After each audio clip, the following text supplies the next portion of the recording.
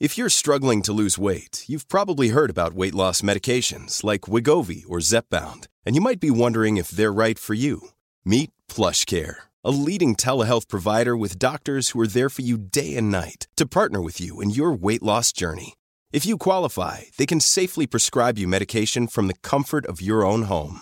To get started, visit plushcare.com/weightloss. That's plushcare.com/weightloss.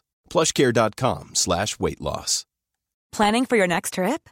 Elevate your travel style with Quince. Quince has all the jet-setting essentials you'll want for your next getaway, like European linen, premium luggage options, buttery soft Italian leather bags, and so much more. And is all priced at 50 to 80% less than similar brands. Plus, Quince only works with factories that use safe and ethical manufacturing practices. Pack your bags with high-quality essentials you'll be wearing for vacations to come with Quince. Go to quince.com/pack for free shipping and 365-day returns.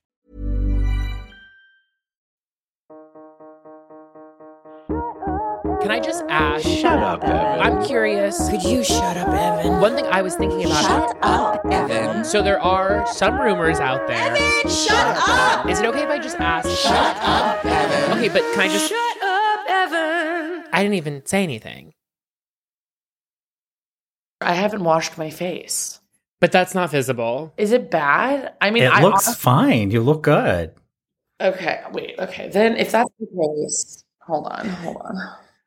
I'm trying to get a boyfriend, you guys. Like, I can't look like shit. I mean, I'm literally wearing like the top from last night. You think you're going to find a boyfriend on Evan Ross Katz's big gay Instagram? Yes. Okay, great. Absolutely. It's the dating app for 2023, honestly. Okay, thank you for saying that, because I feel like, I've not had that opinion espoused, but I'm down to, let's meditate on this. Okay, I've already put it out in the universe. I prayed on it last night. I said, I'm going to go on this podcast, and my future husband is going to be listening to it. And I'm going to get married in, like, I don't know, fucking Positano, like, by summer of 2023 after this. Okay, you put it out there and he shall come. Okay, everyone. Hello, I'm Evan Ross Katz. Welcome back to Shut Up, Evan. It is the season 4 premiere of Shut Up, Evan. This was not supposed to happen until January of 2023, the year that Esty, our guest, was getting married. But circumstances were such that there's this show, it's called The White Lotus, and the demand was so fervent, we just were like, we need to expedite this premiere, start things up, and who better to have that conversation with than our guest today. But before we get to our guest, I want to first introduce our co-host today, my fabulously talented friend, Sean Ross. Sean, hi. Hi. Such an honor to be on Shut Up, Evan.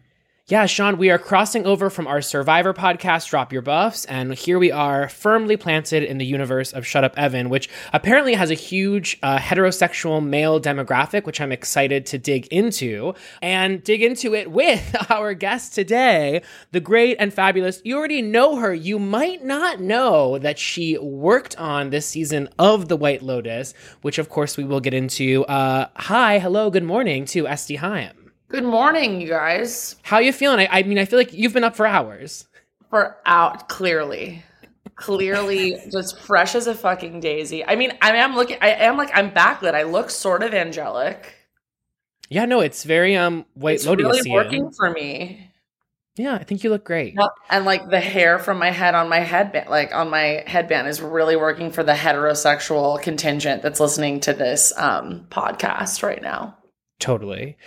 Now, let me start off by asking, you posted some behind the scenes footage from your time in Sicily on your Instagram recently. Yes. And it got people chatting for a number of reasons. First of all, we had footage of Jennifer Coolidge singing Mamma Mia, Here We Go Again. Additionally, we had an appearance from Kesha, who I then DM'd you about, and you confirmed the fact that Kesha came to Sicily. Can you fill us in on every detail from top to bottom about that? Okay, do you want me to start to quote The White Lotus, we're really starting from the beginning? Please. Okay. So this past January, I went through a really tumultuous breakup, a really bad one. I'd been with this man for almost 5 years. I thought we were going to get married. He was my rock. We're still very good friends, but marriage was, and like the continuation of this relationship was not happening. But because of that, I was fully inconsolable, like beginning of January, like not leaving my house, like not taking care of my mental health as I should have. And in the middle of January, I got a phone call. Like this was like 2 weeks after we'd broken up. I got a phone call from a really good friend of mine, Dave Bernad, who is the producer of White Lotus. And I called him. He called me while I was in the midst of sobbing. And so, of course, I picked up the phone.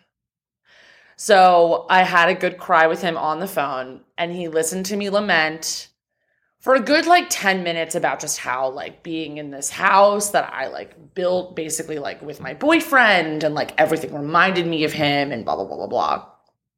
He was like, Basta, we're not doing this anymore. Like we're over this heartbreak bullshit. Like it's time for you to get the fuck out of LA. And I have the remedy. Come to Sicily. We've all seen Eat, Pray, Love. Get the fuck out of LA. I'm going to be in Sicily in another month. Come visit for a week. Just get out of LA. And twist my arm, am I right? Yeah. Twist my arm.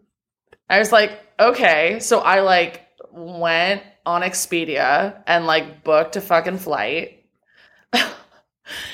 to Catania, rented a car. I was going to have this I had this whole adventure planned. And then but like a week before I was supposed to leave, Kesha called me and was also talking about like wanting to get out of LA, and like her birthday was coming up. And I was like, dude, why don't you just come to Italy with me? And we'll celebrate your birthday in Italy. And she was like, for real? And I was like, yeah, stay in my room. I have a goddamn room on the set of White Lotus. Just come. And she went on Expedia as well and booked a flight to Catania. We got there the same day. So we got there like late February. And her birthday is the first week of March. So we, again, I rented a car. So my favorite story / scariest story about being on the set of White Lotus was the day that I left the set in my car, because Kesha and I wanted to have like a romantic like day out. So we wanted to go to Isla Bella, famously depicted on the last episode. Sidebar, I'm pretty sure I know like a lot of the think pieces have been like, did they, didn't they? I think they 100% did. And just for clarity here, we're referring to Ethan and Daphne. Did they, didn't they fuck on the island? And you are firmly in the mindset that fucking was hot. I don't think they fucked. I think she blew him.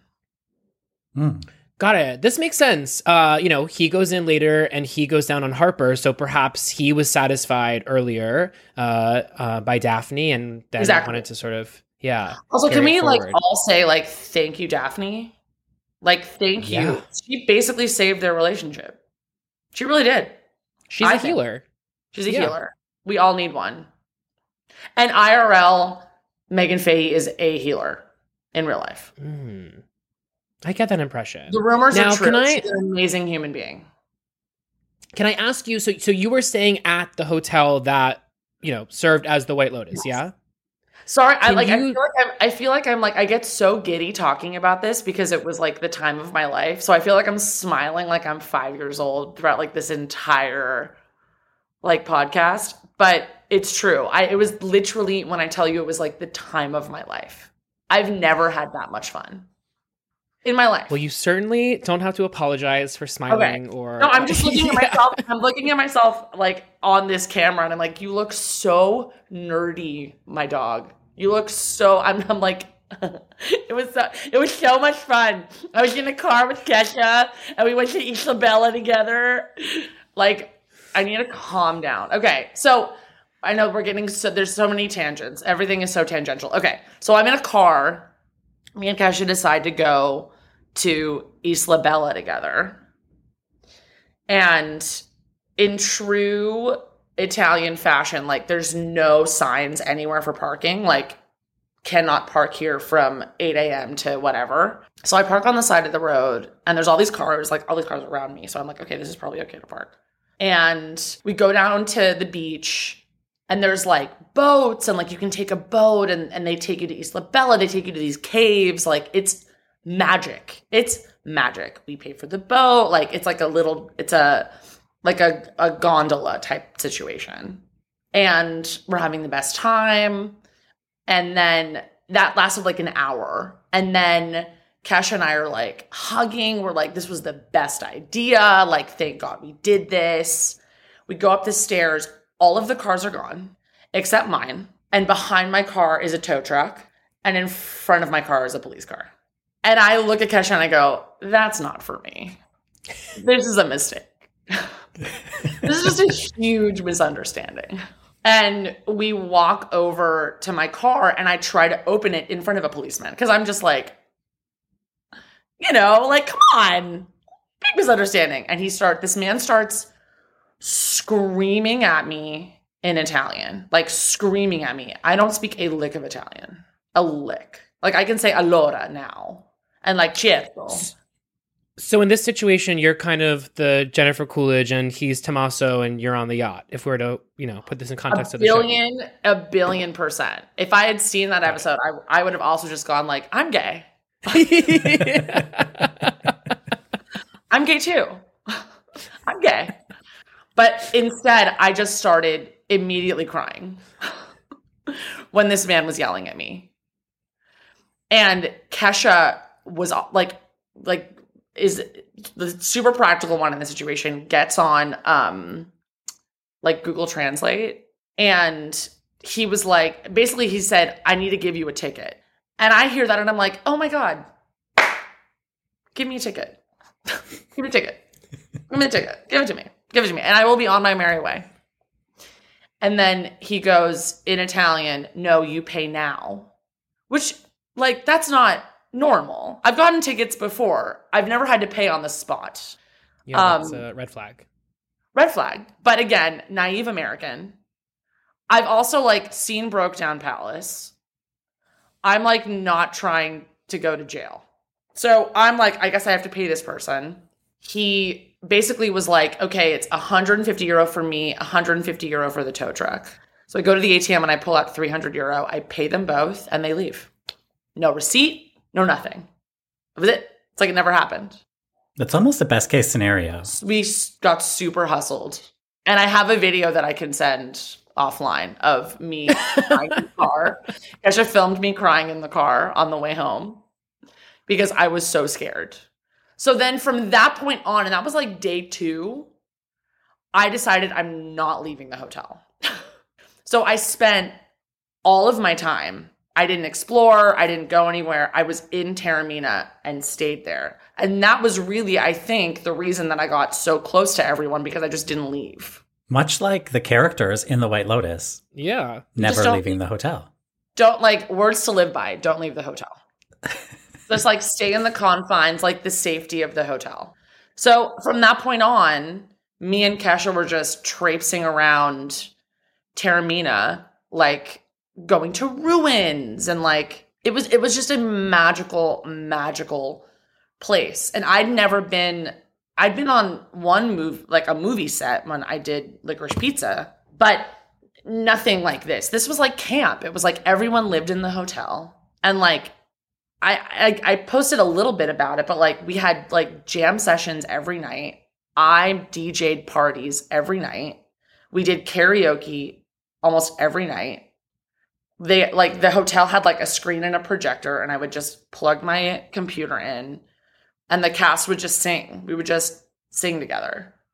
I don't want to say that it was a party every night because there was definitely work that had to be done the next day.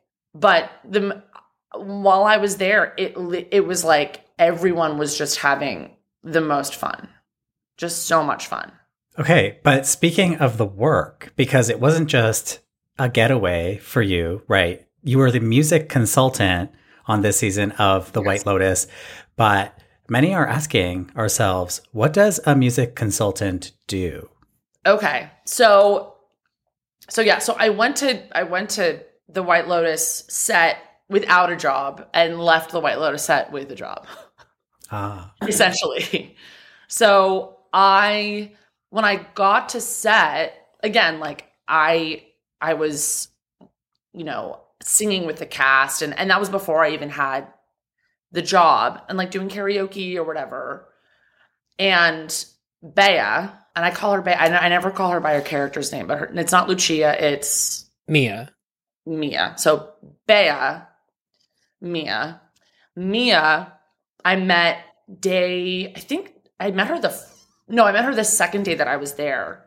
And we just started talking about like music and the music on the show, and things were a little malleable at that point. They kind of had a couple ideas for what songs she was going to be singing and playing. There were a bunch of options. And I was like, let's go to the piano and jam. Casual, super casual. And we just kind of started going like back and forth, singing with each other. And Dave, my friend Dave, was with us at the time. And I think saw like how much fun we were having and how comfortable Mia was with me. And I think was kind of like, wait a minute, we don't have anyone helping with the music on set. And there's so much music involved in this season. Would you ever consider staying on and just consulting on the on-camera music? So like the stuff that Federico was playing, or Giuseppe, the piano player that almost died, and Mia's character. And I, again, twist my arm. I was like, I get to stay here and like help kind of cultivate the music that was going to be played on the show. And so I stayed. And it was mostly just me and Bea, and there was like a scene that was cut out of the show that I wish would have stayed in, but obviously like there were so many amazing scenes that did get cut. But one in particular there was a sing along in the bar to Piano Man. Oh wow. Wow. Yeah. That, and I was in that scene. I know. And I was left on the cutting room floor. No. I know. And it was so, it was like this big sing along with everyone in the bar. Like, and I think it was supposed to be in the pilot, but it was Giuseppe playing piano and me singing with him. Like the random, like drunk at the bar was like, oh, I know the words of this song. Oh, like, and then I like sat with, but like, I worked with Giuseppe on that.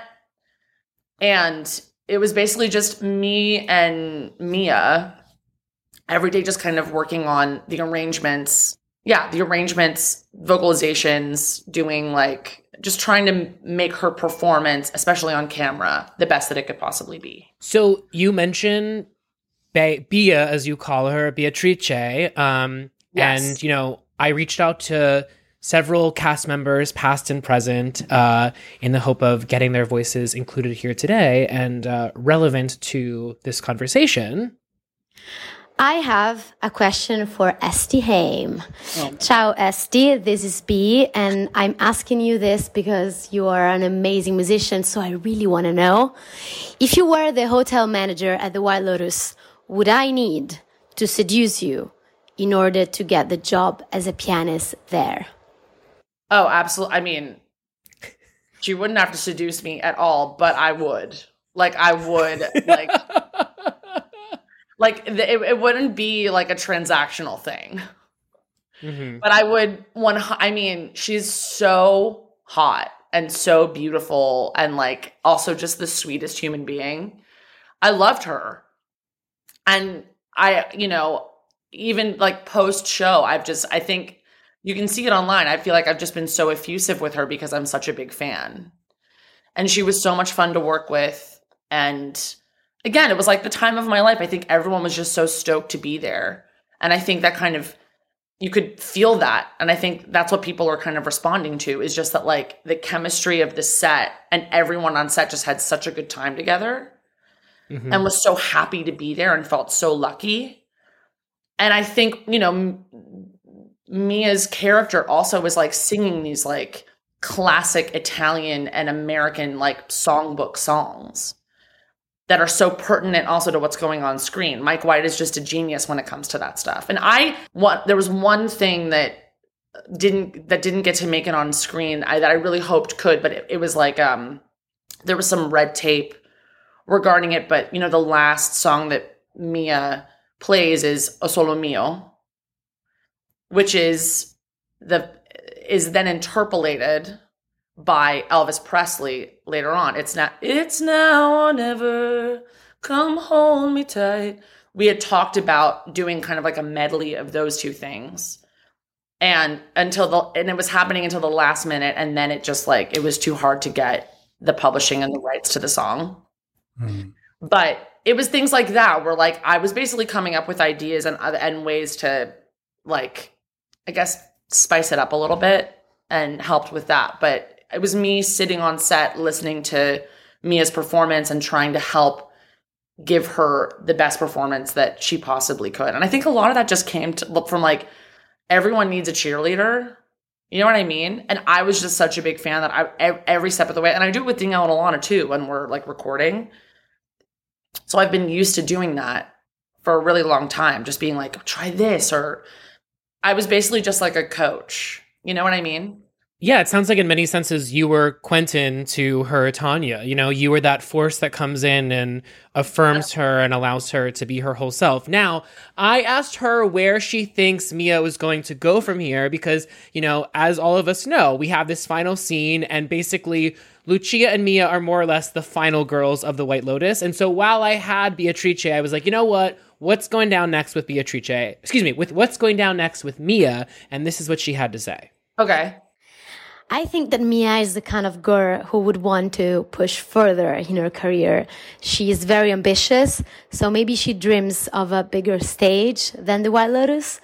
But at the same time, I also think that she is very happy where she's at right now. Because for a young musician, it's already a big step to be able to do music and make money out of it. I mean, it's great. I'm very happy for her. But who knows? Maybe one day a music producer will have dinner at the White Lotus and they will notice her and maybe they will sign her and we'll see her in, you know, a couple of years being a very famous Italian pop star. I mean, I think international pop star. Why stop at Italian? Let's go global. Mrs. Worldwide. Send her to Eurovision. Honestly, I think Mia the character 100%. I think like in the future, I mean, what I really want is like the Thelma and Louise story of Lucia and Mia. That's where, and like add a dash of Valentina in that story as well. I think that has legs. Yeah. But I think Beatrice as a human and as an artist herself, I think I would follow her to the ends of the earth. I want to see her play. I've never seen her play like with a band. It's just been me and her on a piano. I would love to see her play a show live with a full band. I think she's capable of doing anything. And post show, I've still been like her biggest cheerleader and been like, let's get in the studio. I want to get in the studio with her. You know, I also had the best time with his real name is Federico. On the show, he's Giuseppe. But like, you know, and I think I posted a video of us like playing piano before the finale. But like, he was also amazing and like had this like illustrious career as a musician in Italy prior to the White Lotus that I had no idea about. But he was like showing me YouTube videos and like of him like in the 80s. Like on TV, I was fully shook. He was and also very attractive man. Like present and like back in the day. Like very attractive. Everyone on set was attractive. Everyone, all of them. It was a very attractive set. It's always a very attractive set at the White Lotus. I know. It was crazy. I have to ask you, because we're just 2 days out from the big finale, such a television event. It's been so Truly. fun to have appointment television back and felt so catered to specifically us and yet everyone. And so I want to get your hot takes on the conclusion of The White Lotus season 2. First of all, did you know how it was going to conclude? Did you know about Tanya's death? And then what was your reaction to seeing it play out on screen? So I did know how it ended. I was keeping the dirty secret for a very, very long time. So I feel so much lighter now that everyone knows, and I don't have to keep this deep, dark secret. But I hadn't seen the episode until it aired. My hot take, do I want 10 more seasons with Tanya in it? Absolutely. Like, would I watch an I, Tanya about Tanya? Absolutely. Like, do I want that movie to be made, Mike White? Absolutely. Almost like the origin story of Tanya. Like, where's that movie? But do I also think that like it ended like in the most tragic but like also like poetic way, and like Jennifer Coolidge's performance, like I'm also like so emotional about the show. I'm usually never this emotional, but I started crying when she was crying, when she was like, oh shit, I have to jump into this fucking boat and I'm so scared. Like, I got fucking misty and started crying. It was really hard to watch and so emotional. I know that a lot of people really like that, at least that have talked to me, were bummed because it means we don't get any more Tanya. But at the same time, like Tanya, like that, what a way to go, Tanya. Like doing like that shooting scene all in one take, her performance, like what the fuck, Jennifer Coolidge? Yeah. So good. She's so good. Did you have any reaction to, so Jennifer did a round of press yesterday, and there's a really interesting interview between her and Mike White in the New York Times, in which Jennifer is very blunt in stating the fact that she was not happy with this ending. She begged Mike White, her words, to reconsider, maybe Tanya falls into the ocean, but somehow makes it out. Did you have any conversations with Jennifer like this, or were you aware of that pushback or that sort of discomfort that Coolidge had with her character's fate? I wasn't aware of that conversation, like having that conversation, but I was, when I was watching the show with bated breath, because I thought last minute Mike White might change the ending just to throw everyone off. So like there was a moment where Tanya's like in the water, like you see her eyes close, and I thought for a second she was just gonna open her eyes. and like in a weird way, like I was like, he would totally fucking do that. Mike White would totally do that.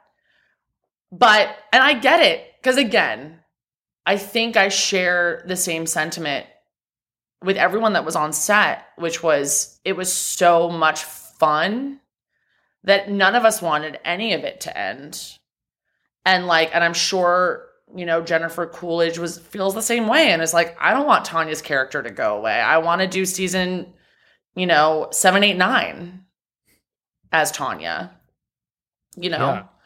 I feel like there were a couple things I was like, maybe Rocco and what's her name? Isabella. Is it Isabella? The other girl at the desk? Maybe they go on their honeymoon for season 3. I don't know. I'm just trying to think of what is going to carry over from season 2. This is all just me pontificating late at night, after eating an edible and then thinking about what season 3 is going to be like. First thing. Yeah, Sean and I were discussing it yesterday, and one thought I had was I would love to see the opening of a new White Lotus somewhere else. And so I'd like to see, like, rather than, I mean, obviously we go to a new White Lotus, but I want to see the infrastructure sort of like coming to life, and the idea Absolutely. that all of these guests are at a very newly opened hotel. And so all of the intricacies that come with the idea that the hotel might not be perfectly up to snuff by White Lotus standards just yet. Before we get into more, let's take a quick break and hear from today's sponsor. I want to take a moment to tell you about my favorite skincare brand, one that's gone from if you know, you know, to the one everyone's talking about, Sunday Riley. From cleansers to brightening creams to clarifying face oil to acne treatment masks, if you've got a skincare problem, Sunday Riley's a one-stop solution. Just looking to maintain your near-perfect skin? They can help with that too. Right now, this holiday season, Sunday Riley has launched their 12 Days of Gifting, which includes 30% off bestseller holiday kits, including their all-in-one lactic acid treatment, named one of InStyle magazine's best beauty buys of 22, and my personal favorite, the CEO Afterglow Brightening Vitamin C Gel Cream, which was a Women's Wear Daily Editor's Choice of 2022. Not too shabby. Go to SundayRiley.com to check out all of their product offerings. That's SundayRiley.com. You won't regret it. And we're back. Esty, I'm curious about what working on the White Lotus was like for you as a creative person whose endeavors, at least publicly, have been as part of a 3-piece band with your sisters. What was it like for you to then pivot and work on this very different type of project in a totally different medium? It was the first time for myself that I had gone away from my siblings and kind of did something on my own. And Alana had done that with Licorice Pizza, even though me and Danielle and my parents were in the movie, but that was very much like an Alana Haim journey. And then for me, going to this set and kind of having autonomy in that way was... And again, not like making decisions and giving advice without being flanked by my two sisters who also were my cheerleaders all the time whenever I had opinions. They'd be like, yeah, that's totally right. This was all me. Was super formative for me. And like, I think if anything, it really helped me find, a lot of times I think it's hard for siblings especially to find their footing within a family and like what their role is. And I think because I'm in a band with my sisters, I think sometimes, I can at times forget like, oh, I am Esty Haim. I'm not just a sister in a band called Haim. I'm an individual as well. I think twins have that a lot too. But like, I think that it was a good reminder that like, yeah, like I can do things on my own musically. So it was really important for me to do that. And it was born out of, heartbreak and like most things in my life. It's like I write records about heartbreak and then I fly to far off places because I'm heartbroken. So it must be so rewarding though to have this experience that was, it sounds like it was formative in a sense, and also in another sense, just incredibly inspirational, while also having the thing that you made be so beloved by so many people. I feel like that's kind of rare. I mean, I wrote a book about Buffy the Vampire Slayer, and one thing that I learned is this show that I love, everyone hated making it. Like, they absolutely hated it. And so it's so refreshing to hear, not just from you, but from everyone that I've spoken to and that we've read about. This was just such a joyous set, and I think one of the principles of Mike White, beyond his talents as a writer-director, is his ability to bring together people and create an environment in which creative people feel the autonomy to be creative. 100%. I think that while we were making it, I think we knew at the time that like, or at least we were hoping that everyone would kind of feel the joy permeating out of our pores and that it was translating to the screen. But again, that's a testament to Mike White and his ability to like bring that, the energy from set and have that be, cultivated through people's performance. And, again, like you said, it was such a inspiring experience for me. And being able, also, I think it was really fun to be able to be like the music bitch on a set of all actors. That was so fun.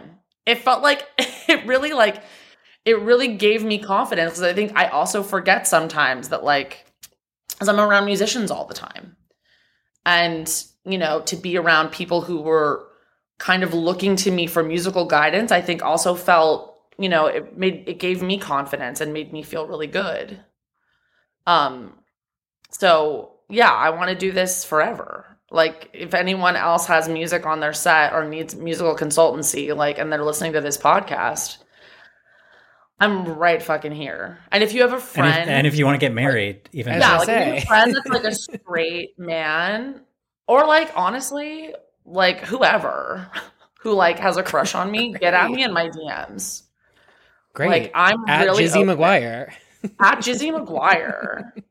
Okay, let's here. Let's rewind to season 1, because I imagine, like many of us, you were a fan of the first season. Were you watching in real time? What was your entry point to the OG White Lotus?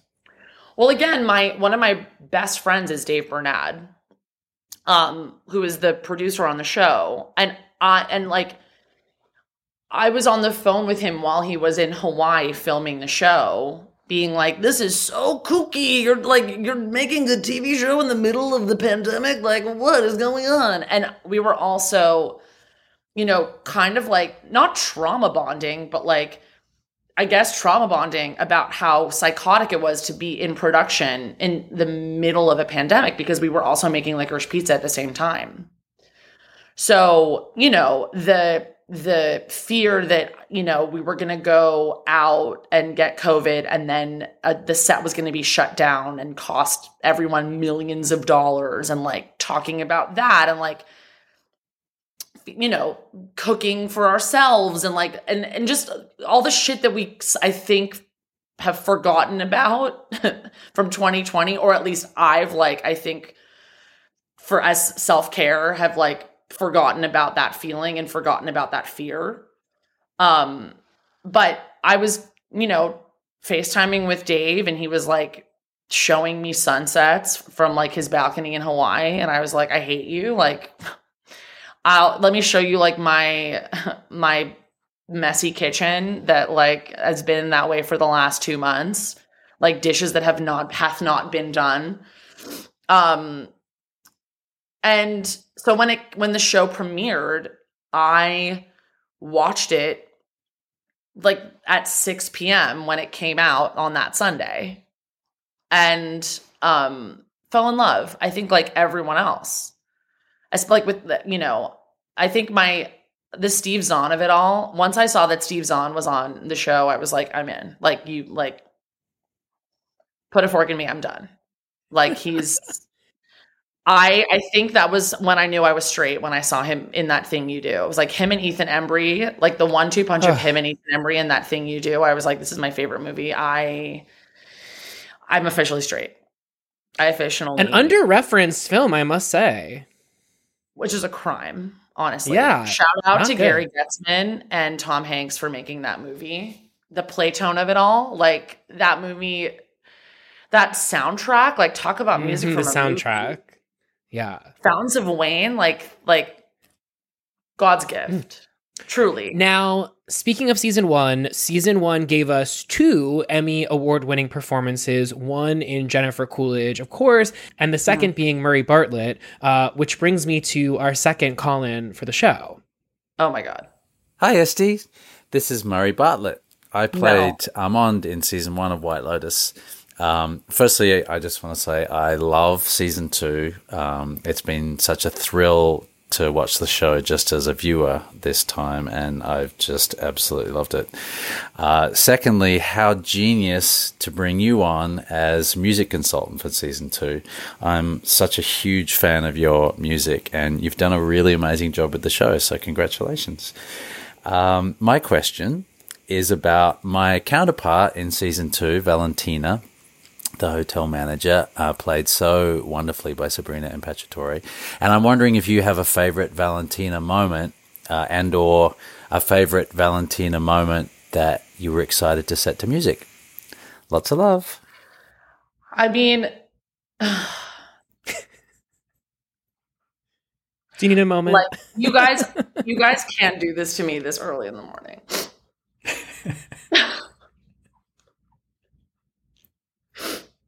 You can't. Oh my God. I love him so much. And the fact that he likes my music is like too much. Okay, I'm fine.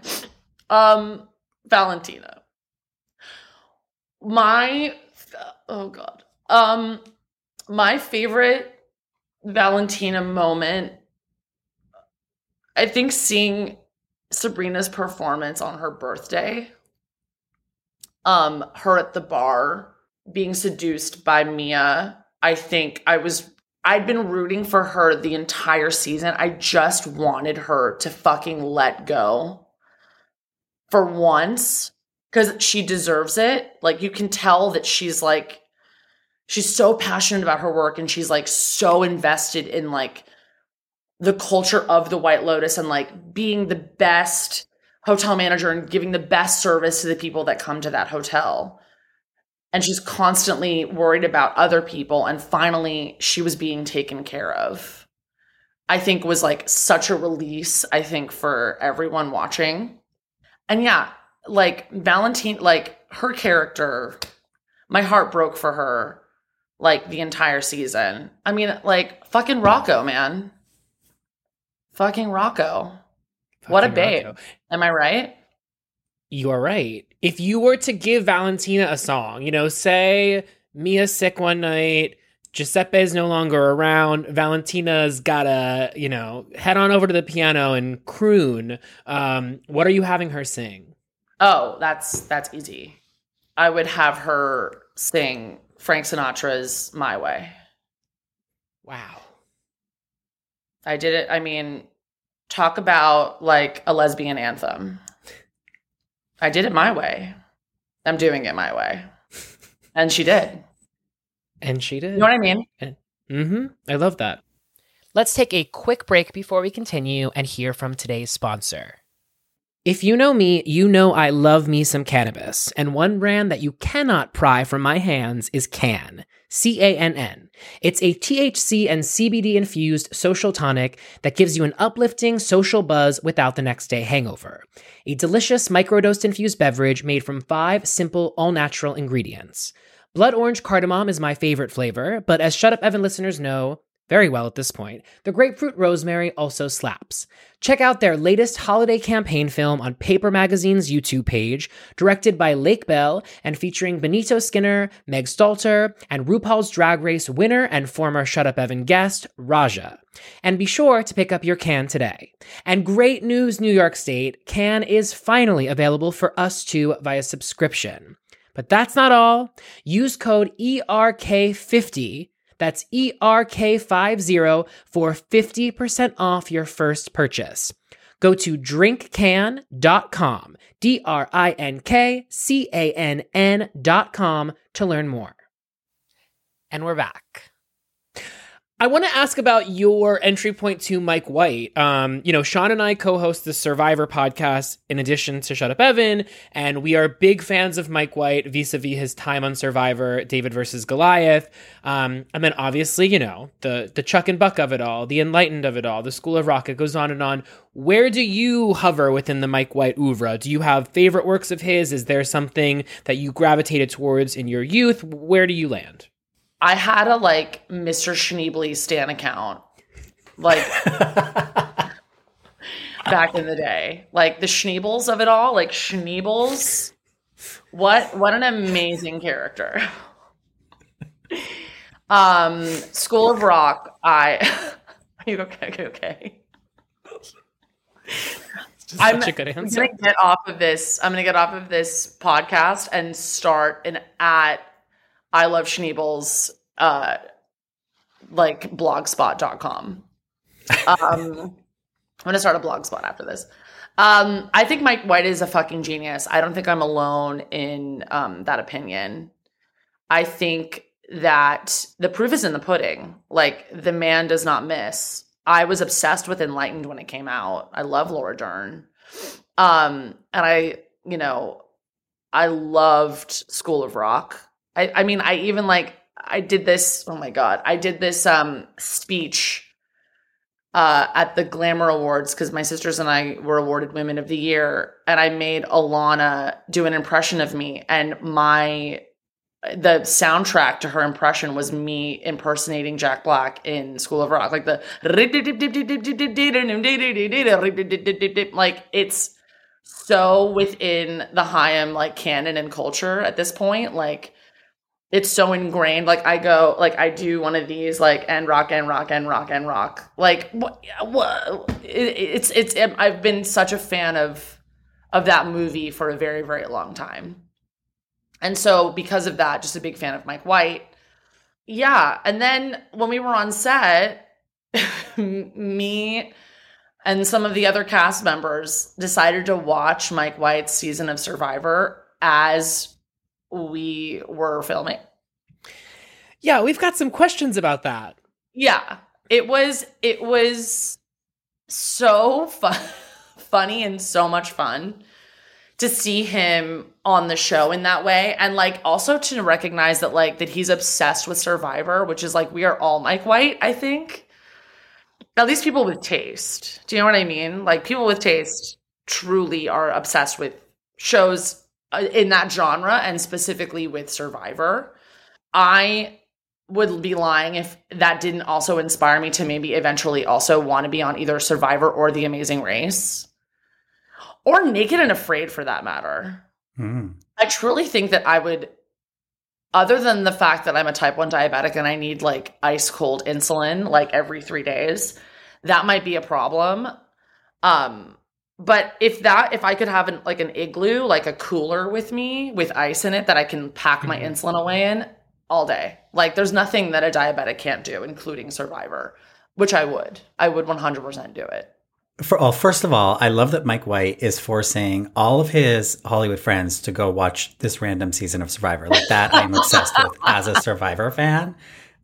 See, he should get an award just for that. I don't know what award, but something. But I feel like a lot of people are trying to figure out where the overlap is between White Lotus and Survivor or Amazing Race and his love of reality television. And I think it really comes out in his understanding of people, understanding of their motivation, why they're doing what they're doing, why they're saying something different than what they're thinking. And like, I think that's evidenced in the fact that not only did he play Survivor, he almost won Survivor. And according to what I know, the only reason he didn't win is because he told them, like, I feel weird winning. I'm rich and I'm like going to take $1 million from this random guy from the middle of America. And so he like convinced them not to vote for him, is my understanding. But I feel like it just demonstrates that this is why the White Lotus resonates with people so much, is because he understands human behavior at a level far beyond the average Joe. And so I love that you all watched Survivor and love this connection. Like we would finish filming and then I would go into, you know, either Adam DeMarco or Megan's room and we would binge watch the season, like till the wee hours of the morning. Like post karaoke, post dance party, we'd be like Survivor. And so did you have any interaction with Angelina and Kara, who cameoed on this season? I was gone by then. I know. I heard about it though. And I heard that there was a lot, people trying to keep their chill and some people not really being able to and letting their freak flag fly a little bit. Yeah. Which I would have done. No, I had to, that part of the filming happened, I believe, like earlier in April. And by then I was already on tour. And I honestly, I mean, this is slightly controversial, but like if I didn't have to go on tour, I would have stayed the entire time. They would have had to like extricate me from the White Lotus. But you'd be there right now. I'm glad I went on tour. Tour was so much fun. I had the best fucking time. But like hearing like stories from when I left, I mean, I had like the worst fucking FOMO ever. Yeah. Well, you missed Angelina. Yeah, of course. I probably like, there would have been stories about like how creepy Esty Haim is. If like that would have been on Demois, like the next, like this week, like, do I have a story for you? I have a story. Esty Haim's a fucking weirdo. So I'm actually glad that I wasn't there now thinking about it. Makes sense. Because I don't. Did you get any? Did you get any? Were there? You can tell me, Evan. Like, were there any DMs? Like, Esty Haim is like a fucking like she's a creep. Like, what a weirdo. Because I told you. So like, huh? No, I told you. When I had dinner with Coolidge, she had nothing but delightful things to say about you, and I could tell even in watching the video that you posted. I sort of feel like I have a sense of when she's like genuinely having fun and when she's performing fun. And that video, it's very clear that she's having fun. Oh yeah. No, that night was so much fun. And also it's insane that the sentence that you just uttered was Jennifer Coolidge had nothing but nice things to say about you, because I'm going to like record that. I'm going to make it my lullaby before I go to bed every night. Like I'm just going to listen to that so I can dream about it, because she's incredible and so funny and sweet and nice. And again, like it's hard for me to talk about this and not sound also like a suck up or like a sycophant or any of that. But it's true. Like everyone on set was just so kind and fun and nice and cool and up for everything. And, you know, again, I guess my insecurity just comes from being on set and being so effusive about how much fun I was having. Like I had no chill. And again, like I had gone from being in this like hole, this like depressed, sad, I feel like I'm going to be alone forever hole, to then being on this set of magical, amazing humans. And it was like Zoloft IRL. It was like I didn't have to be on like my mental health was just like cleared. I just felt so much better. So again, when I talk about it, I feel like it can sometimes feel a little much. But that parallels the journey of Coolidge with season 1, which she has spoken about at length. She was in a career rut and perhaps a life rut in the lead up to season 1 and got this phone call. Actually, she got a text message from Mike in the middle of the night that read, "What are you afraid of?" And Mike was like, convinced her to come out to Hawaii and film that first season. And it sounds like this show, everything you're saying tracks with everything we've heard. This show has a magical effect on those that work on it. I mean, even thinking about Meghan Fahy's career moving forward, her whole life is changed from here forward. As are, I think, a lot of this cast. But, I mean, particularly thinking about her, I feel like the Jennifer Coolidge effect is going to take shape with Meghan Fahy from season 2 and her becoming the most in-demand actor. And I feel like Mike just has this sensibility. And to your credit, you talk about, you think you might have come off a certain way to this cast. I feel like all Mike White wants from people is their humanity. And so the idea that you were able to come on this set and be yourself versus some idea of who you think Mike White wants you to be sort of indicates the very reason why you were put there in the first place. Thank you, Evan. Thank you. I think that all tracks. And also Meghan Fahy, like I want her to I want that EGOT for her. Like do you know that she sings also? Oh, she's an amazing singer. Yes. Do people know this about her? Like I would be playing guitar and she would be singing Joni Mitchell songs. And I would just look at her and be like, everyone's going to fall in love with you. Like once this show airs, and it's true. And I'm so happy for her. I'm so happy that she's finally getting the recognition that she fucking deserves. So you mentioned the fact that you were watching Survivor with Meghan and with Adam, which leads us to our third guest, our third call-in for this episode. Hey, Esty, it's Adam DeMarco here. I play Albie in White Lotus. I have a two-part question. Where do you get your ideas? And do you ever get scared? I'm scared constantly. Also, sidebar, I love Adam DeMarco so much. I love him. We would watch soccer together. Every 2 days it'd be a soccer game on. And also it was usually me, Leah Woodall, Adam, and Meghan, and the intimacy coordinator would watch because he was British and we would watch British soccer together. Which is also really fun. do I ever get scared? I'm constantly scared. I'm constantly scared. But I think that that's normal for creatives because, I mean, when you're in kind of like a bubble, when you're in a bubble as a human being with your own ideas, the thing that I always go back to is like when Tim Cook, not Tim, who am I thinking of? Not Tim Cook. Tim Cook is from Apple. From The Runway. Oh Tim Gunn. Tim Gunn. Thank you, Evan. When Tim Gunn would say, like, you've been in the monkey's den for too long. Uh-huh. With ideas. Do you know what I mean? Yeah, yeah. Like, famously not a Tim Cook quote. Yeah, not Tim Cook. Tim Gunn. Yeah, Tim Cook. A little different. Sorry, Tim Cook. And you know what? But maybe equal genius. Yeah, maybe no. Genius. Tim Cook, Tim Gunn. And it wouldn't be absurd for Tim Gunn to play Tim Cook in a movie or vice versa. That would not be like absurd casting. No, and we're going to have to do a side-by-side because I'm also pretty sure that they sort of look alike. I'm seeing Am I crazy? You're not. Okay, they like sort of do look alike. Okay. So when I heard him say that on the show, I was like, oh shit, like, yeah, like you can ruminate on an idea.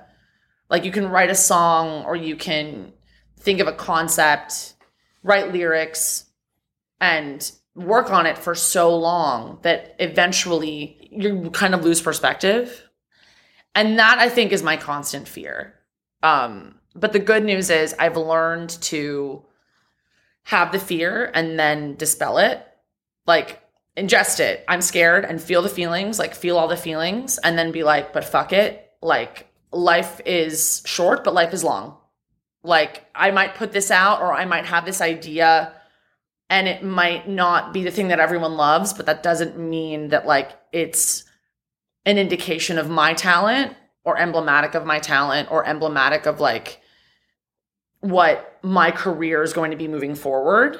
It's this thing, it's a moment in time, and like you just kind of have to be fearless. So yes, I do have fear, but then it quickly turns into like, okay, Essie, shut the fuck up. Just put it out. Or do it. You know what I mean? Mm-hmm. I was really proud of myself for being fearless in a sense and just getting on a plane and going to Italy. I'd never done that before in my life. I've gone on tour. But like going on a solo dolo, well, not even solo dolo, but like me and Kesha is like, we both were just kind of like, we need a change of atmosphere. And I never pulled trig on something like that. I'd had like desires to do so, to just be like, yeah, I'm going to fuck off to, I'm going to go to Spain for a year. How cool would that be? Or like, even like, I'm going to live in New York for a couple months. Like I'd never really had the courage to do something like that. And then I did it in Italy. And like, now I think I'm way more inclined to say yes to things, even though I think no is like the chicest word ever.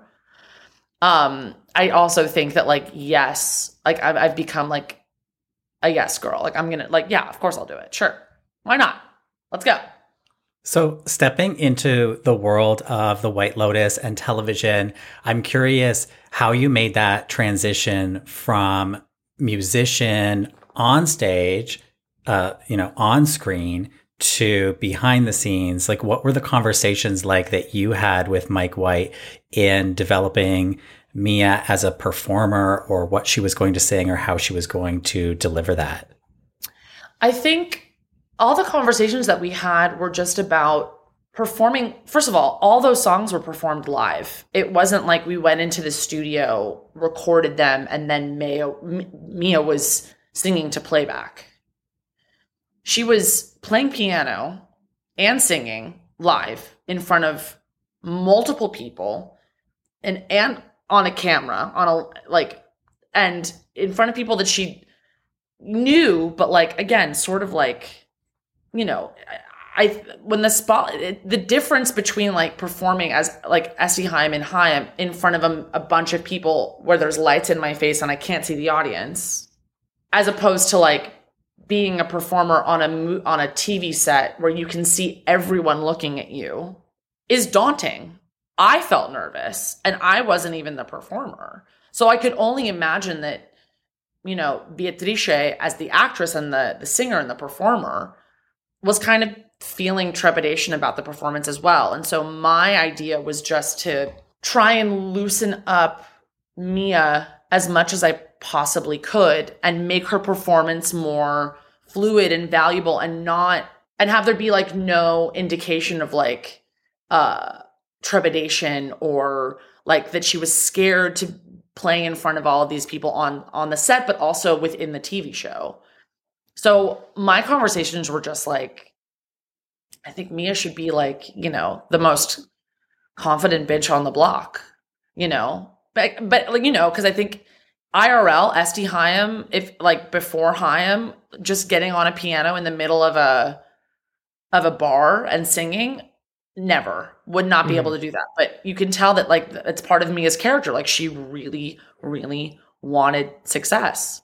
And so because of that, you kind of have to fake it till you make it and have the confidence. Like, oh no, like look at, like, listen to my voice, listen to my playing.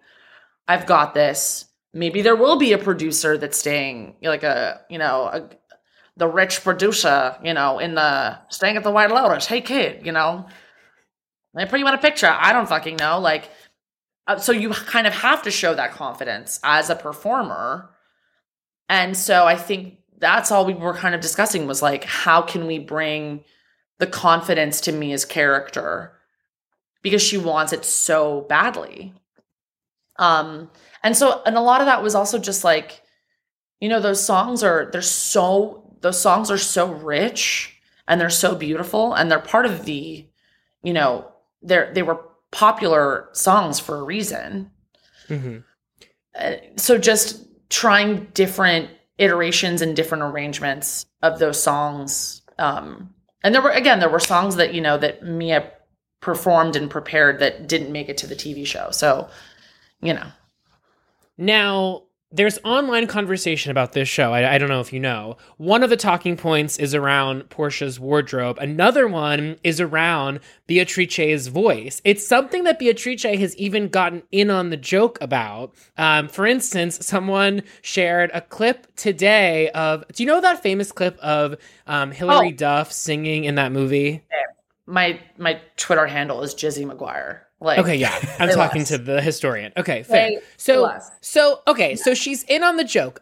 Sean and I have talked about this on our recap of one of the episodes about, like, I genuinely love her voice. And something that you said earlier that I think is foundational to why it works is that she is singing live. It is not a pre-recorded track. And I find the imperfections, and I mean that in the best way, the imperfections in her voice are one of the most appealing qualities about her and further inform that character so much. But I'm just wondering what it's like from your perspective to see people poking fun at her, and is there a line between lighthearted, sort of like laughing at the fact that, you know, Mia is perhaps overconfident in her abilities, or do you think it ever veers into like a place of people are being mean? Well, I mean, I feel like I definitely experience. I mean, I get made fun of all the fucking time. I mean, speaking from experience, like, I don't know if you saw, there was like a meme of me and my sisters dancing to the White Lotus theme, like doing the, like, I Know Alone dance. Like I think that it comes with the territory, right? Like, if you're going to put yourself out there, you can't please the people all the time, right? And I think, to Bea's credit, I mean, I saw that she posted that. I think she's in on the joke, just like you said. And I think that she's also, you know, she doesn't take herself too seriously, which is also what I love about her. And I think that that's so important. But also, I think, like, to the people that are, you know, for the people that are dissecting her performance in that way and being negative about it, I don't think that they necessarily realize, you know, it's really easy to, you know, criticize when you're sitting in the bleachers, right? When you're not the person that's like in the ring doing the thing, right? Mm-hmm. And I think that for those people that are, you know, like are saying or like picking apart her voice, don't necessarily understand how difficult it is to sing without autotune. First of all, that's a live ass performance. like her voice, like Mike White, also to his credit, and when we were kind of cultivating her performance, knew that we wanted there to be the imperfections because that's real life. You know, the mistakes are what make it real. Mistakes and you know, like, but also knowing that and watching it, she fucking killed it. She murdered it. Killed it. So, I messaged you about this. I'm so bothered by the fact that it's not on Spotify because I have to go on YouTube to hear these performances. I know. And I do think, though, I think moving forward, I think, and I don't think that I'm like giving anything away, but like I think Bea is going to eventually like release like her own music. And I was like, you should just like release a thing of covers too. Like you kill it. Yep. But I've again been her biggest cheerleader, I think, in that I think that I believe in her and I believe in her voice and like her original songs. Like, I think she's really talented. But again, like, yeah, of course people are going to, you know, trolls are going to be trolls. And again, like, and that's okay. Like, I think Madonna said it, like, the more haters you have, like, the more successful you are. So whatever. She's quite successful. And she's quite successful. I also wanted to bring in one other cast member who I think it's fair to say is the breakout star of The White Lotus Season 2, our dearly beloved and your Survivor David versus Goliath viewing confidant, the one and only Megan Fahey. Hey Esty, it's Megan Fahey, and I guess I just have one question, and that is, who is your favorite person to eat pasta off of a stranger's plate with?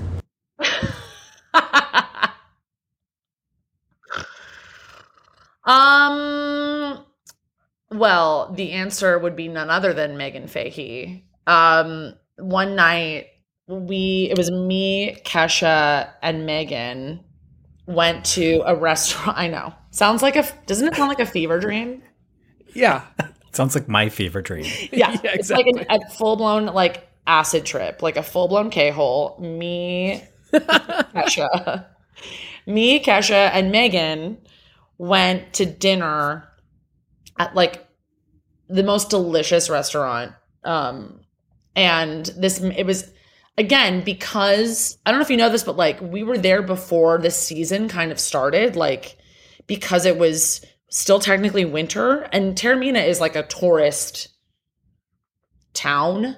So like a lot of restaurants aren't even open, and there's not really that many people that are there. But like a couple restaurants opened early specifically so that they could like kind of cater to the cast and crew of the show. So we're at this restaurant. We were literally the only people there other than this one man sitting in the corner of this like I would say there were like 100 covers, like 100 seats. And it was like only taken up by 4 people. So like you can kind of like, am I painting a clear picture? Like us 3 on one side of the restaurant and then like one random man eating pasta, not but like 20 feet away from us. And we're curious gals, struck up a conversation with this kind patron. And he was like, and he was Italian, but spoke English. And I think it was kind of like, he was getting a little like flirty with us. And I was like, well, don't threaten me. I think he said something like, well, like this pasta is like probably better than yours. Something like that. And I was like, don't threaten me with a good time. I would love to try your pasta. And so I tried the pasta first, and then I was singing its praises. And then that's when Megan and Kesha were also like, well, I want to try the pasta. And so all 3 of us took part in surveying whether or not his pasta was better than ours. It was very Khalees milkshake.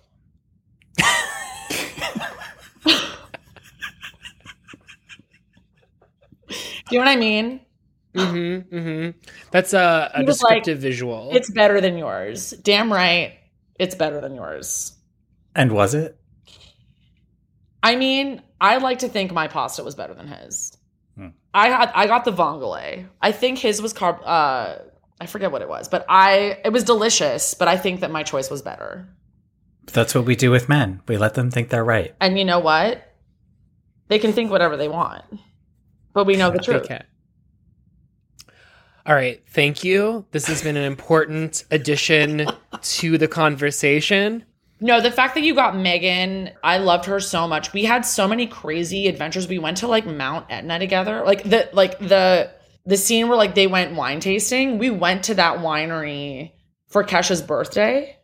Like Kesha's birthday lasted for like 5 days. Yeah, Kesha seems like played a really pivotal role in the social scene of the White Lotus season 2. But had you not made that post, this would have been completely unknown. I mean, I had like I think I had posted a photo, or like, I think John Grease posted a photo of Kesha like months ago. And I don't think people put it together that she was on set for as long as she was. No disrespect to John Grease, I don't think his Instagram page is like wildly like followed in the way that someone like Kesha's might be.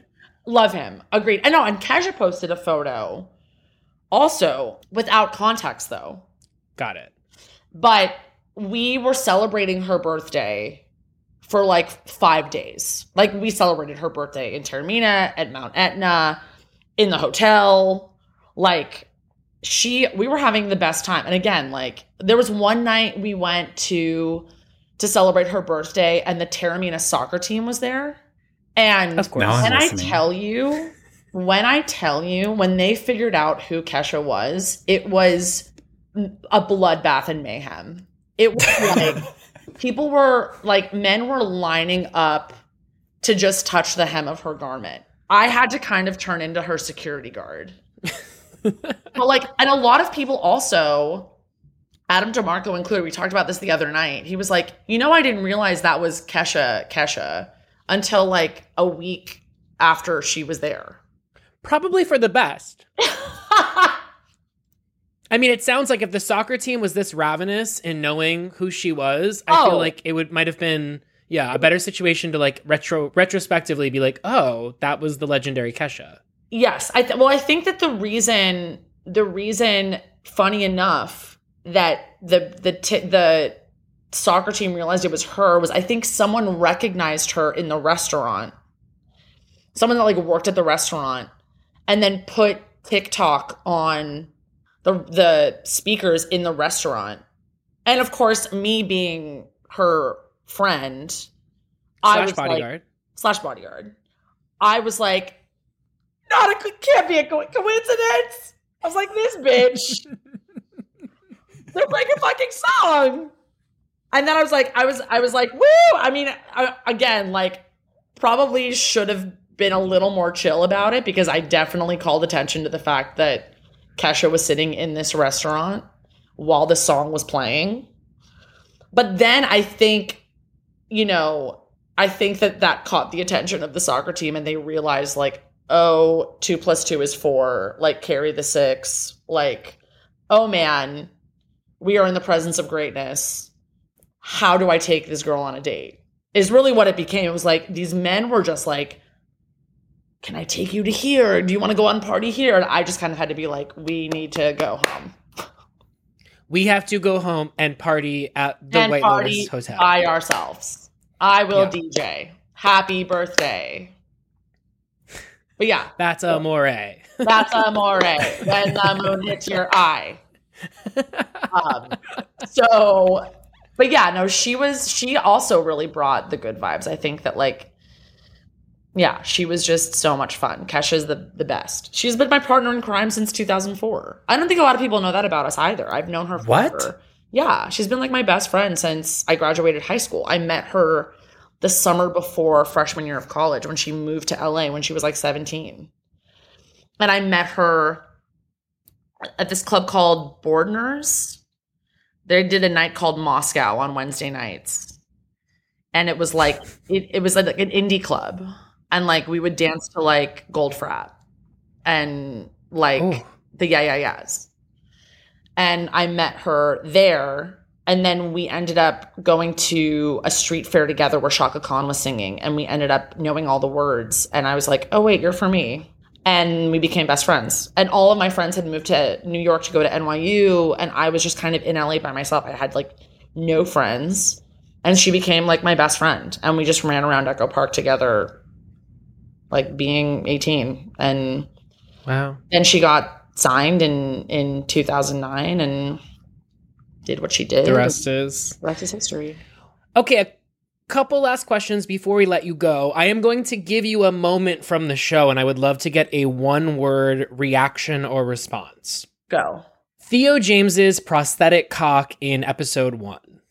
Iconic. Will Sharp's pubes in episode 2. Mine. Leo Woodall and Tom Hollander fucking in episode 5. Does it have to be can it be more than one word, or does it have to be one word? No, let's break the rules. Hottest thing I've ever seen. Meghan Fahey's face acting when telling Harper about her trainer in episode 5. Heartbreaking. Meghan Fahey's face acting when consoling Ethan in episode 7. Hottest thing I've ever seen. Aubrey Plaza's performance as Harper. Insane.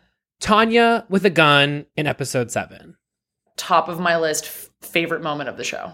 I think it is along with the image of Coolidge in the water. I think, so the benchmarks, I mean, like the images of this season that I think will remain similarly to like Armand shitting in season 1, I think will be Coolidge with the gun, Coolidge in the water, uncle and nephew fucking, prosthetic cock, and then, I mean, a lot of these are the images I just mentioned, but those, like, to me, are some of the burned in my brain. And then just any time that Will Sharp was shirtless.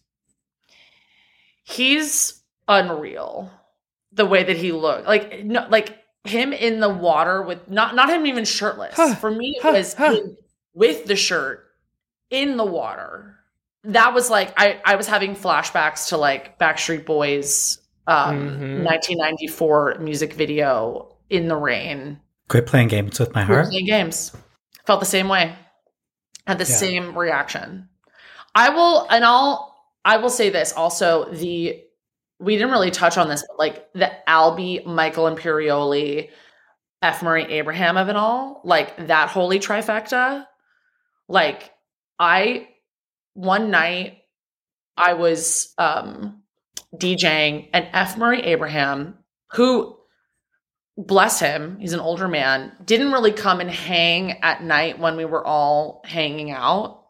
One night came down and was like, what have I been missing? Was basically just like, oh my God, like you guys do this? And like, when I tell you, like spun me around on a dance floor, like was full blown, almost like swing dancing with me to like, oops, I did it again. I don't even know how to describe it. I was like, he's like the pop-up I never had, but like also like the pop-up that I wanted to like hang out with like all the time. Like Pop-Up Murray, F. Murray? I don't know. I never called him by his name. I was just like, you're Mr. Abraham. Like, you're so fun. Like, you're so sweet. He was just, and like, I was so intimidated by Michael Imperioli he was the nicest human being. I was such a big fan because of Sopranos and because of, like Goodfellas, that like, I just felt like I was going to let my freak flag fly way too much if I ever initiated a conversation with him. So I just was like super, he would come around and I would be silent. But he was great. He was just so cool on set. I'm sure everyone that you talked to also said that like he was the coolest person. And Albie too. I like Adam and I got like super close. He's the best. We went on a lot of like excursions down that main drag and like would, drank a lot of coffee together. Anyway. We need the docu-series on the behind the scenes of season 2, because as these little clips are coming out, like the ones that you posted, and other cast members have been putting out little like TikToks and compilation videos of the behind the scenes. And it's like truly some of the most iconic footage I've ever seen in my life. I mean, yeah, it was everything that like, that you think it was that times a million. I think everyone was just having the best time. Yeah. You know? The unofficial, like canonical image is Jennifer Coolidge in that fur hat. Dancing with Me come on. and Rocco and Giuseppe to ABBA. Like, Muriel's Wedding is like one of my favorite movies of all time. So the fact that I got to dance to ABBA with her, honestly, and I love Toni Collette, I'll take Jennifer Coolidge over Toni Collette in that situation any day. But the behind the scenes of it all, I think there was someone that was on set filming. So maybe it's in the works. Maybe you heard it here first. I mean, we love an exclusive.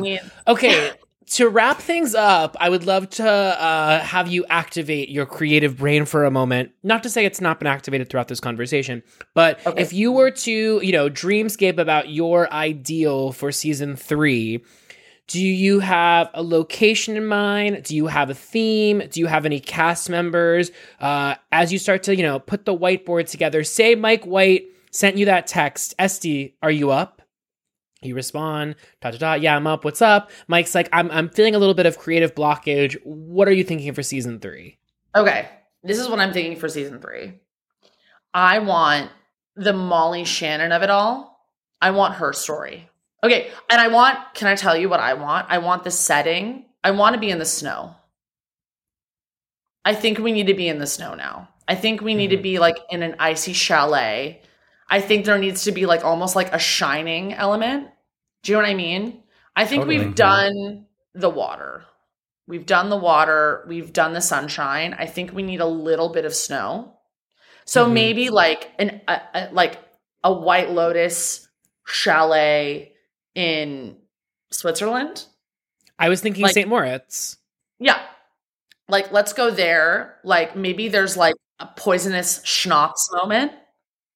Maybe someone's drinking poisonous schnapps. Maybe that's the murder that happens. Maybe someone gets poisoned. But the characters that I want, again, I think that like Rocco needs to come back. I think Rocco needs to go on a honeymoon in the Alps. It's so close. Italy, Switzerland, you're right there. And he's got that employee discount for an employee discount. That's why I started working at Whole Foods, because I wanted the discount. I also weirdly would who I would love to see on the show? Woody Harrelson. I could be into that.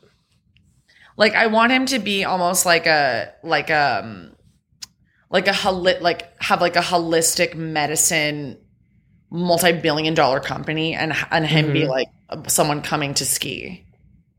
Do you know what I mean? I mean, how chic would it be to have someone like Octavia Spencer on the show? Huh. Or a Viola Davis. I would love to see like Viola Davis there, like with her children. So I love the idea. It's like if let's say we're getting Molly Shannon in the mix and she's playing the same character from season 1, and there's a lot of demand to have Daphne from season 2 back. So I wonder if there's a world in which these two characters come together. We add in Octavia Spencer. I wonder if it's some sort of retreat of some kind, some sort of wellness retreat or something that's brought all of these women to the White Lotus St. Moritz, which is opening for the very first time. And Valentina is there. So we'd actually have to have 2 cast members from season 2, but we did that with season 1, right? Because Greg technically came in. And then we're bringing Molly Shannon. Okay, question for you. Does Jake Lacey play any factor in this because he is technically Molly Shannon's son? I would bring him back, yes. And maybe Daphne and Jake Lacey. Okay.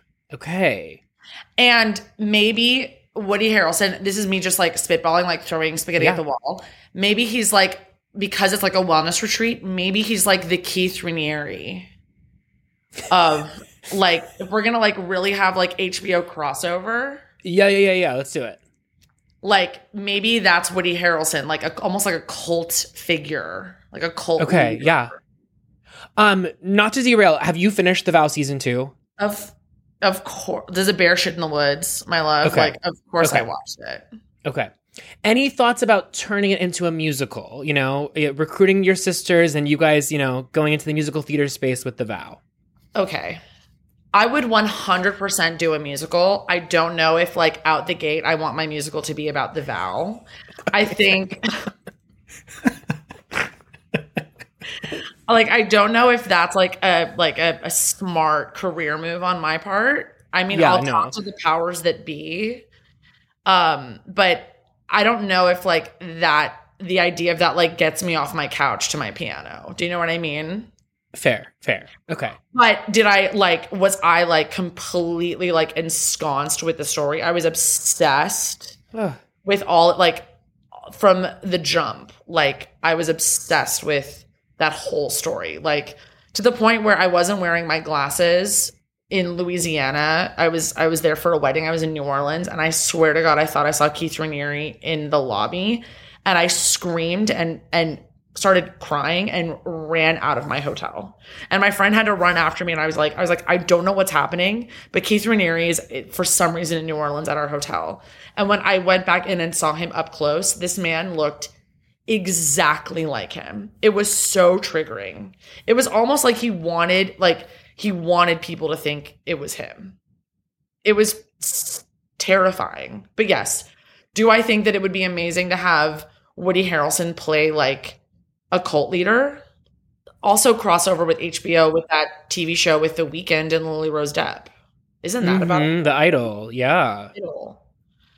So maybe like... I like where your business brain is going, because it's like, let's keep it in the HBO universe. Who is realistic that we can get here? Yes. You know, that's what Pixar did. Yeah. Like, HBO, pick up the phone. I have an idea for you. We're going to make it like the HBO verse. I'm here for it. Right? Like DC Comics, the DC Comics, like, don't they have the rights to that? They have the rights to DC Comics. Maybe like, no, that would be insane if I don't know, like a Superman-esque type character just like showed up at the White Lotus. That'd be too much. I could be into it, because honestly, if you would have told me a year ago that Mike White was going to do an action sequence with Jennifer Coolidge and a gun on a boat, I would have been like, too far. That's not going to, and it worked. You'd so like the shark a little bit.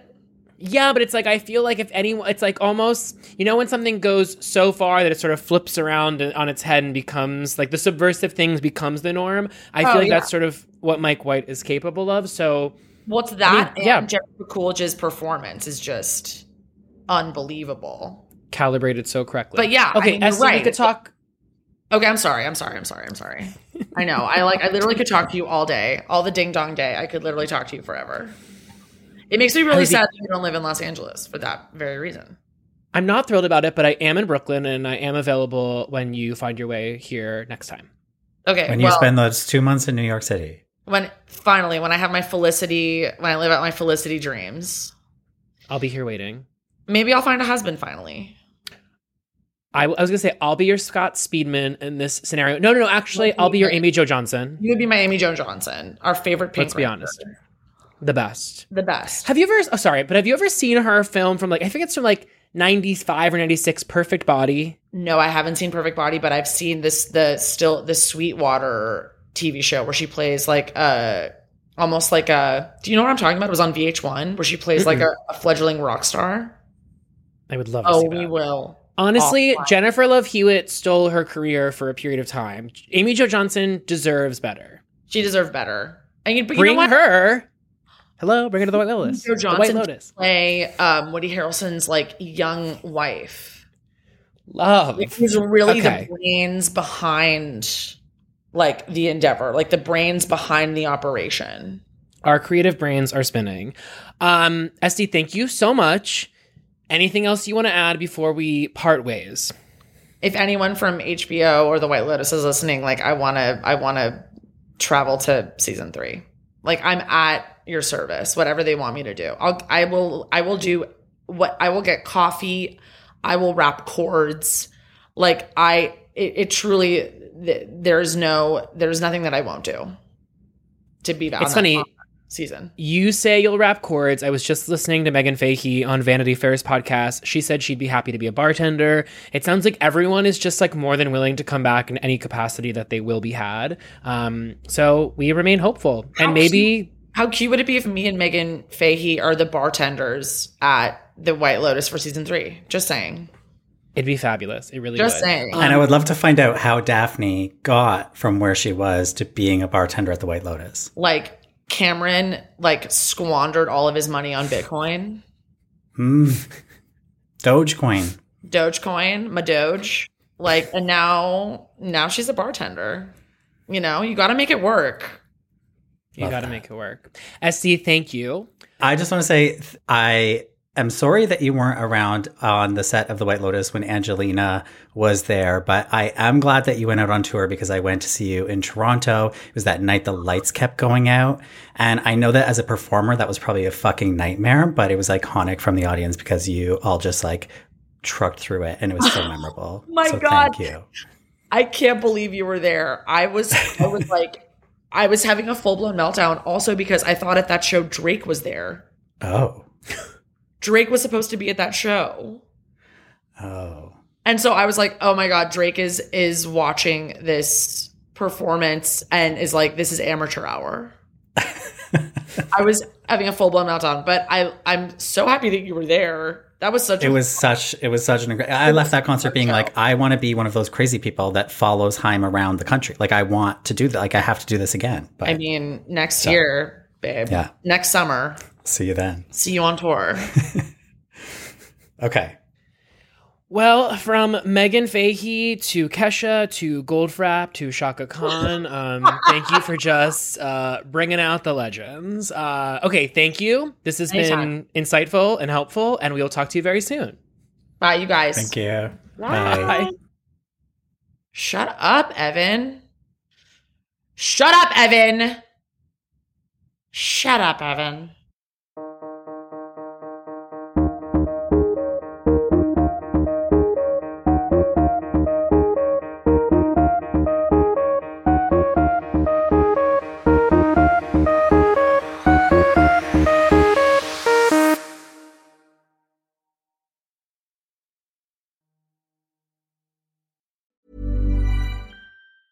Even when we're on a budget, we still deserve nice things. Quince is a place to scoop up stunning high-end goods for 50 to 80% less than similar brands. They have buttery soft cashmere sweaters starting at $50, luxurious Italian leather bags, and so much more. Plus, Quince only works with factories that use safe, ethical, and responsible manufacturing. Get the high-end goods you'll love without the high price tag with Quince. Go to quince.com/style for free shipping and 365-day returns.